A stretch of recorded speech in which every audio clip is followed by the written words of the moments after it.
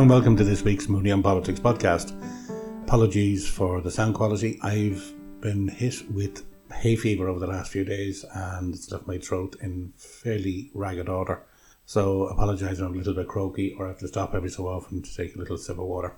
Basically, this week's podcast, or this fortnight's podcast is probably a more accurate way of putting it, looks at a couple of issues that follow on from the last episode, but a lot of which kind of are triggered by the recent Irish Times Ipsos poll. Because the poll numbers in Thursday's paper left many people wondering why Fine Gael had suffered such a big drop in support. And now the publication today, and this has been recorded on Friday the 16th of June, the publication today of the rest of that poll's findings offers an answer. Because these show that voters would much prefer to see more money allocated to improving public services and infrastructure than to see it spent on tax cuts. Only 13% of the 35 to 49-year-old cohort, which is Fine Gael's strongest voting bloc at the moment, at around 19% support, want to see the government surplus used for tax cuts. This compares to 24% who want to see the surplus used to improve public services such as health and education, or a further 39% who want to see the surplus used to build infrastructure such as public transport, housing, hospitals and schools. And by the way, the ratios are very similar across the other age groups, in particular, actually, unsurprisingly, for 18 to 25. Now, these numbers are a very firm rebuke to the previous Fine Gael wheeze on €1,000 tax cuts. It also adds fuel to the pyre that's been stealthily built under Leo Varadkar's leadership. And despite the stories across three of last weekend's Sunday newspapers of mounting discontent with that leadership, the pyre is not yet ready to be lit.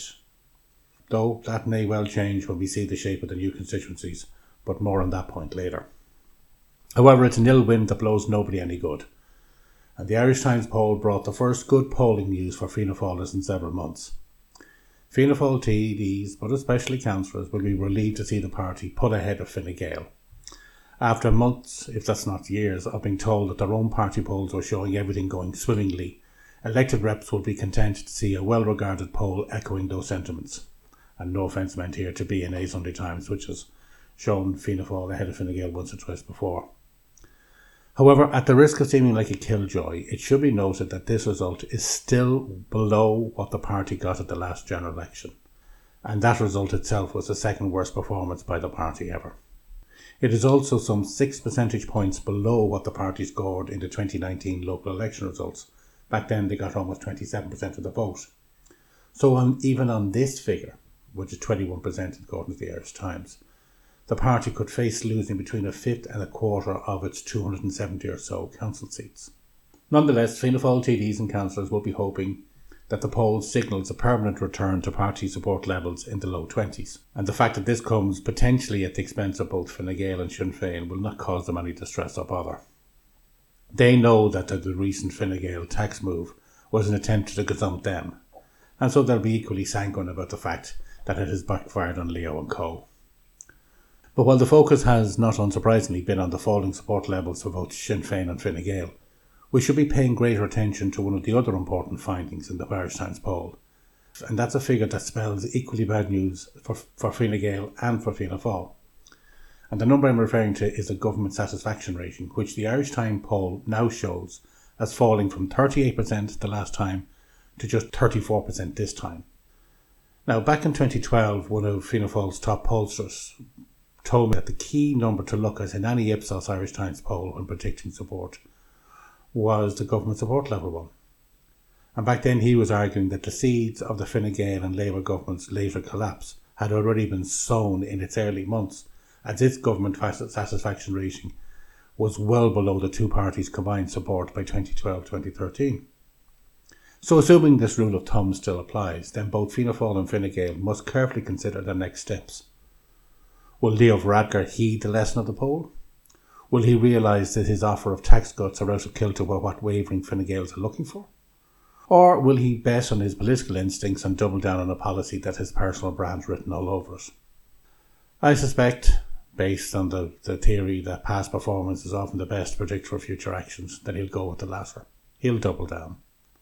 Because the one thing we can be absolutely certain of is that neither he nor his entourage will consider the fate or future of anyone outside of their own immediate Fine Gael circle. We have a Taoiseach who is the Fine Gael leader first and foremost. Now, earlier I referred to the influence which the new constituency boundaries may have on events in Fine Gael, but also in and between other parties. These new boundaries are due to be revealed after the Electoral Commission submits its final report to the Oireachtas in August, and I think it was the middle of May, it closed submissions. Now, if you have any interest in politics or electoral politics in particular, I would highly recommend a search through the submissions made to the Electoral Commission, all of which are now available to read on its site. Now, it did take them a while to get them all up online, but I think they're all there now. And while many are of the "I'd love my county to be a standalone three-seater" variety of submission, there are also very many well-argued and very well-researched pieces looking at the national situation, but also looking at constituency by constituency, and I think there's a great deal of really interesting material there. Now, a very good starting point is the very comprehensive submission from Maynooth University's Dr. Adrian Kavanagh. His stuff is always worth reading and it's highly researched, and you also have the benefit of, in fairness to Adrian, on his blog post, he has his previous submissions there, so you can compare them across Electoral Commission reports, and you can see there's a consistency in his approach. But I would also urge you to check out the very detailed submission from the heavily titled Theoretical Physics Students Association of Trinity College, Dublin. Now, these are a group of data analysts who did a deep dive into the provisional census figures and looked back over previous constituency boundary reports and have come up with a highly researched and very well argued piece of work. And I'm told that behind the paper, which is about 80 pages long, there's actually a computer model. And by the way, a major pointer to their political nous is that they've avoided making suggestions for either Dublin or Cork, recognising that these are highly politically sensitive, and that it's very hard to construct a purely statistical argument in urban centres where your knowledge of geography and the historical association of communities is limited. As I said, their submission at 80 pages long is no light read, but I think one of the most important takeaways from the submission is that the most likely number of seats in the next Dáil is 178. Now, the Oireachtas has given the Commission terms of reference that allow it to come up with a recommendation that allows the creation of anywhere between 11 and 21 additional seats. But you see, particularly from the Trinity submission, but I think from a lot of the submissions as well, you quickly see from the tables they produced that 178 is the figure which makes most sense. It's the number where the variation between the TD to population rates is most easily managed and can be kept within a 5% variation across almost all constituencies. What I mean by this is, under the Constitution, there is supposed to be one TD for 30,000 of the population. Well, it's actually between 20,000 and 30,000, but the constituency reviews for the last couple of decades have kept it at the higher number. Now, within that's the average across the country. So you can go slightly above that in certain constituencies. So you can have one TD for 32, 33 and 34,000 of the population. And it's been a rule of thumb for successive commissions that they kept to a 5% variation maximum. So that's plus or minus 5%, but it averaged out at one TD per, usually it ended up to be about 29,800 population, so roughly where you average it out. And what you see from the Trinity paper is 178 where you can actually achieve that within the other terms of reference. And by the way, it's not the only one that does that. If you actually look across a couple of the other submissions, you start to see that 18 extra seats, a Dáil of about 178 is the most likely outcome. But 18 extra seats in the context of constituencies that can have only a maximum of 5 seats per constituency means that we're probably going to have some new constituencies. Now, by the way, I mentioned submissions you should look at. 2 submissions which I wouldn't recommend terribly highly, strange enough, come from the 2 main government parties. They're from the headquarters offerings from both Fianna Fáil and Fine Gael. Now, in fairness, several TDs and senators from both Fianna Fáil and Fine Gael have put through some really good submissions, and I think they're worth reading. But the official ones, the party HQ ones, are actually, they're not great. Both of them kind of read more like commentaries than submissions, though the Fianna Fáil one at least has the merit, well, let's say the dubious merit of being brief. And when I say brief, I mean brief. It barely stretches to 2 pages. Indeed, it could easily fit on 1 page without any great problem. What I would take out of the Fine Gael one is that it's suggesting that the Commission should look at wider variances. The way it's put it is this way is, notwithstanding the plus or minus 5% rule of thumb, the Commission clearly has discretion with regard to the extent to which population per TD in any given constituency can vary from the national average. And the Fine Gael submission basically seems to be saying to them that they should consider variances of plus or minus 9%, and that would kind of allow you to keep to within existing boundaries, or that a lot of the existing constituencies would stay the same.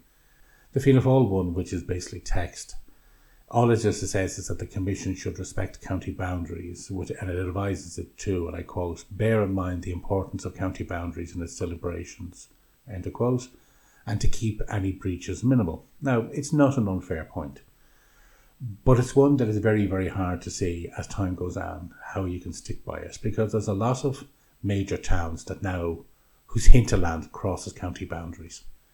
And I'm told that happens between Tipperary and Waterford. I'm told it happens in a couple of places, even where I am now, even in terms of some of the Bray hinterland is actually in Dublin, is in Dunleary, etc. But I think the one where the most stark example is when you look at County Louth. Now, Louth is currently a 5-seater. And when you actually just look at the numbers themselves, it's hard to see how a breach of the County Louth boundaries might be avoidable. Such is the growth in population in Louth at 11%, and in the areas adjoining Drogheda in County Meath, i.e. in Meath East, along that commuter corridor, and it's around 13% growth in population there, that you could probably create a 5-seat Dáil constituency for Louth that included the county of Louth, but didn't include any part of Drogheda or its hinterland. The Drogheda is in an unusual position because half of Drogheda, the northern part of Drogheda, the northern part of the Boyne, is in County Louth. The southern part of Drogheda, which is a big part of Drogheda, is in County Meath.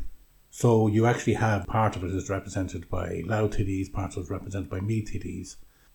So basically what comes out of this is that you could actually create a new constituency, what you could call a 3-seater Boyne Valley constituency, that includes all of Drogheda, all of its hinterland on both sides of the Boyne, but would also include a huge tract of the new commuter belt that's been created across North Meath. Now, I'm not saying that I think that's going to happen, but looking at a couple of the submissions, you see this coming forward as a good idea, and particularly there's a good few submissions from Louth, and there's certainly ones from a lobby group in Drogheda to make Drogheda a city and to get its own representation. Not that creating 18 UTDs is going to be an easy sell, particularly when the range offered was suggested a lower figure of 11. But it's hard to escape the logic of going for the upper range and settling at least 18 extra TDs when you consider that the Constitution requires a ratio, as I said earlier, of 1 TD to 20 to 30,000 of the population. By the way, it's important to note here that the Constitution says population, not voters. And maybe this is something that the Electoral Commission is going to have to look at, and the Oireachtas is going to have to look at in the coming years. Should it be strictly on population? Should it be on citizens? Now, as I said again, there are other considerations, and these are set out in Section 6 of the 1997 Electoral Act, which require the Boundary Commission to respect geographic considerations, keep constituencies contiguous, and also to maintain continuity. So, for example, somewhere like Cavan Monaghan, the logic is keeping Cavan Monaghan together. There's a little bit of Meath East that's been put in with Cavan Monaghan at the moment. Frankly, such as the growth in population in Cavan Monaghan, that it still retains being a 5-seater, and you can put this area back into Meath East, and actually that would probably ultimately go into the Boyne Valley area, which I've suggested earlier. More significantly, however, the 1997 Act says that Dáil constituencies may only have 3, 4 or 5 seats. So you can't have 6-seater constituencies under the existing laws, although smaller parties have been lobbying for this change for a long, long time. Now, this is relevant in the case of Fingal, which is hugely underrepresented and which has has enough population for at least 6 seats, possibly even 7. I can't remember, I didn't look at the figures for a while. And certainly that's the case in Wexford. And Wexford has been a 5-seat constituency, I think, since the 1930s. So for the first time around, Wexford is going to have to either be broken into 2 3-seaters, a 4-seater with another area gone in somewhere or whatever, or it stays as a 5-seater with big chunks of Wexford put into their neighbouring constituencies. But what I'm saying here is that we are now looking at the prospect of the biggest change in constituency boundaries since the 1980 constituency revision, which was the first conducted by an independent commission, which increased the number of TDs in the Dáil from 148 to 166, an increase of 18 by coincidence. So this is going to be a big change in boundaries, and maybe this is a contributory factor why a lot of government TDs, though mainly Fine Gaelers, have been delaying decisions on whether they will run or not. Now, within Fianna Fáil and amongst the Fianna Fáil TDs, there seems to be a growing sense that these new boundaries could mean that the current crop of TDs, or most of them, will hold on to their seats, or that they will be facing at the very worst an internal challenge from a party rival. But I think this is missing the point, and I think actually it suggests part of the problem with Fianna Fáil and part of the point of lack of ambition. So even if Fianna Fáil were to hold on to all the 38 seats it won in February 20, it would still be a smaller force in a bigger Dáil. Don't forget, Fianna Fáil won 38 seats in February 2020. It currently technically has 36 seats because Sean O'Farrell is Ceann Comhairle, but he will be returned automatically as Ceann Comhairle, and you have Mark McSharry, who's since quit the party. So, if to maintain that relative strength in the next Dáil, Fianna Fáil would need to win 43 seats, 42 at an absolute minimum, just to keep pace. And things are not looking much better for the party at its local level. Because from what I hear, most of the local election candidate selection conventions it's held so far have been uncontested, with only as many candidates offering as there are places to fill. Now, that's not a good omen. Now, it's true that closely contested conventions can lead to disgruntled, defeated candidates and some membership discord. But that's the price you pay for a party that has strong local roots and has ambitious people within it. And while Fianna Fáil headquarters may see these calm conventions as a sign of a unified and satisfied party, I see it as a stark warning that the vigour and drive that once characterised its local organisation is on the wane, if not already gone. However, as bad as things may look for Fianna Fáil under Martin, Fine Gael has an even greater uphill struggle. It has already lost 2 TDs. You have Owen Murphy, who resigned his seat in April 2021, and Fine Gael failed to hold that at the by-election. And Joe McHugh resigned the party whip in July 2022 and announced that he wouldn't run again. But on top of that, you have a number of Fine Gael TDs who've already announced that they're not seeking re-election. I think David Staunton did so last week. And you have a number of others who people already are speculating that they probably won't run again. Now, before anyone reminds me that Sinn Féin is not noted for its contested selection conventions, and that seems to be doing okay at the polls, let me suggest that Sinn Féin may yet face this problem, albeit in reverse. The highly centralised Sinn Féin model can only survive so long in a growing party. Its membership have been remarkably disciplined in towing the line, but they've done so in the expectation of the party achieving high office. And I do wonder if that discipline and willingness to allow the party elite to decide everything will survive either a downturn in public support or a bad public reaction to an unpopular decision made by those elite if they become ministers. I think Sinn Féin is going to face this problem down the road, and that's part of the normal maturing and growing up of a political party. Now, let me finish off this podcast with a quick follow-on from the closing paragraphs of my last column. In that, I looked at the problems facing Fianna Fáil today and its struggle to get its support levels back into the low to mid-20s, and the Irish Times poll suggests that maybe it's on the way to doing that. Now, I had pointed out that Fianna Fáil had been on a slide from 2016 onwards, that it had gone from a low in 2011 that had come up to 2016. It had held that support in the local elections in 2019, though not in the European elections, and the European elections are the closest one to the national elections, and that it was on the slide back down since then. I had kind of identified that problem as the decision to continue confidence in supply. But that problem, I think, needs to also be looked at in a much wider context, and that's the contraction of what was once considered to be the centrist ground of Irish politics. Now, I'm going to put forward a very simplistic model, and there's a graph that appears in the article or the column, the online article that accompanies this. And I'm putting forward a highly oversimplified model, because I'm just taking the Fianna Fáil and Fine Gael combined support from 1992, and I map it forward to today, and I compare that with the support for Sinn Féin, and I map that from 1992 to today. So basically, in 1992, the combined Fine Gael and Fianna Fáil vote was around 63-64%. Sinn Féin at the time was at 1.5%.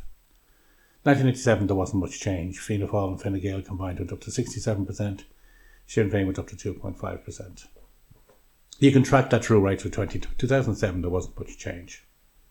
Things began to change, however, in 2011. In 2011, the combined Fine Gael Fianna Fáil support went from about 70% in 2007 to 53%. Now, Sinn Féin benefited marginally from that, went up to 10% from 6.9%. But the main beneficiary in 2011 was the Labour Party. But by 2016, the Labour Party suffered its penance for having gone into government with Fine Gael.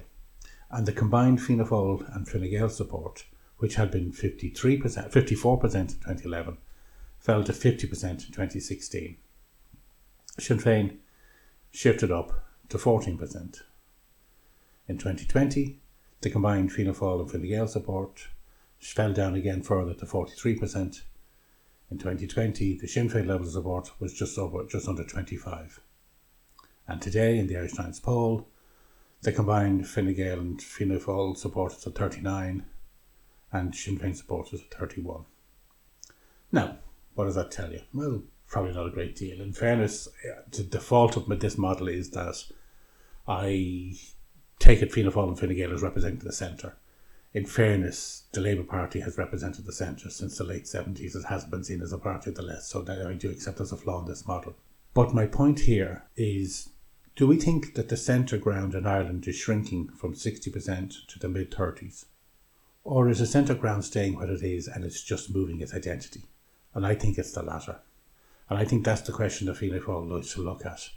Because my argument is not that either Fianna Fáil or Fine Gael should embrace Sinn Féin or consider it as a coalition party, but rather that they should, and I'm talking more about Fianna Fáil here than Fine Gael, recognise that its attacks on Sinn Féin are being seen all too often as attacks on Sinn Féin supporters or those who would consider voting Sinn Féin.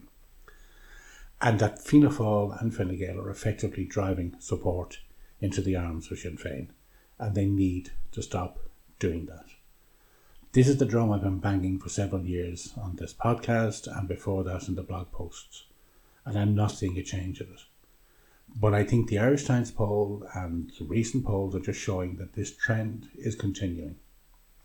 And the end point of this is that the centre ground will be more identified with Sinn Féin than it will with either Fianna Fáil or Fine Gael in only a few years to come. Now, that makes Sinn Féin far less of a threat and makes Sinn Féin something less to be worried about.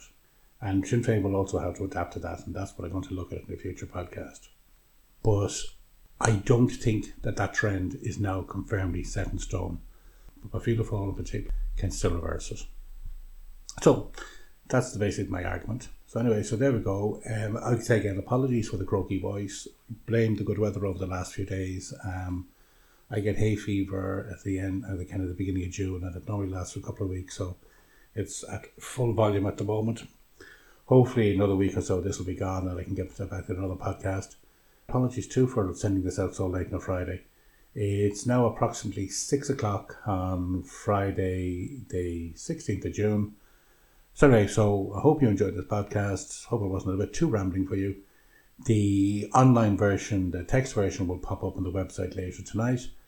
And I will talk to you very, very soon. And by the way, if ever, you just feel free to drop a line into the text box below if you want to contact me, or if you want to take issue with the points I have here. Anyway, so there we are. That's the podcast for this fortnight. I will talk to you again soon. Bye bye.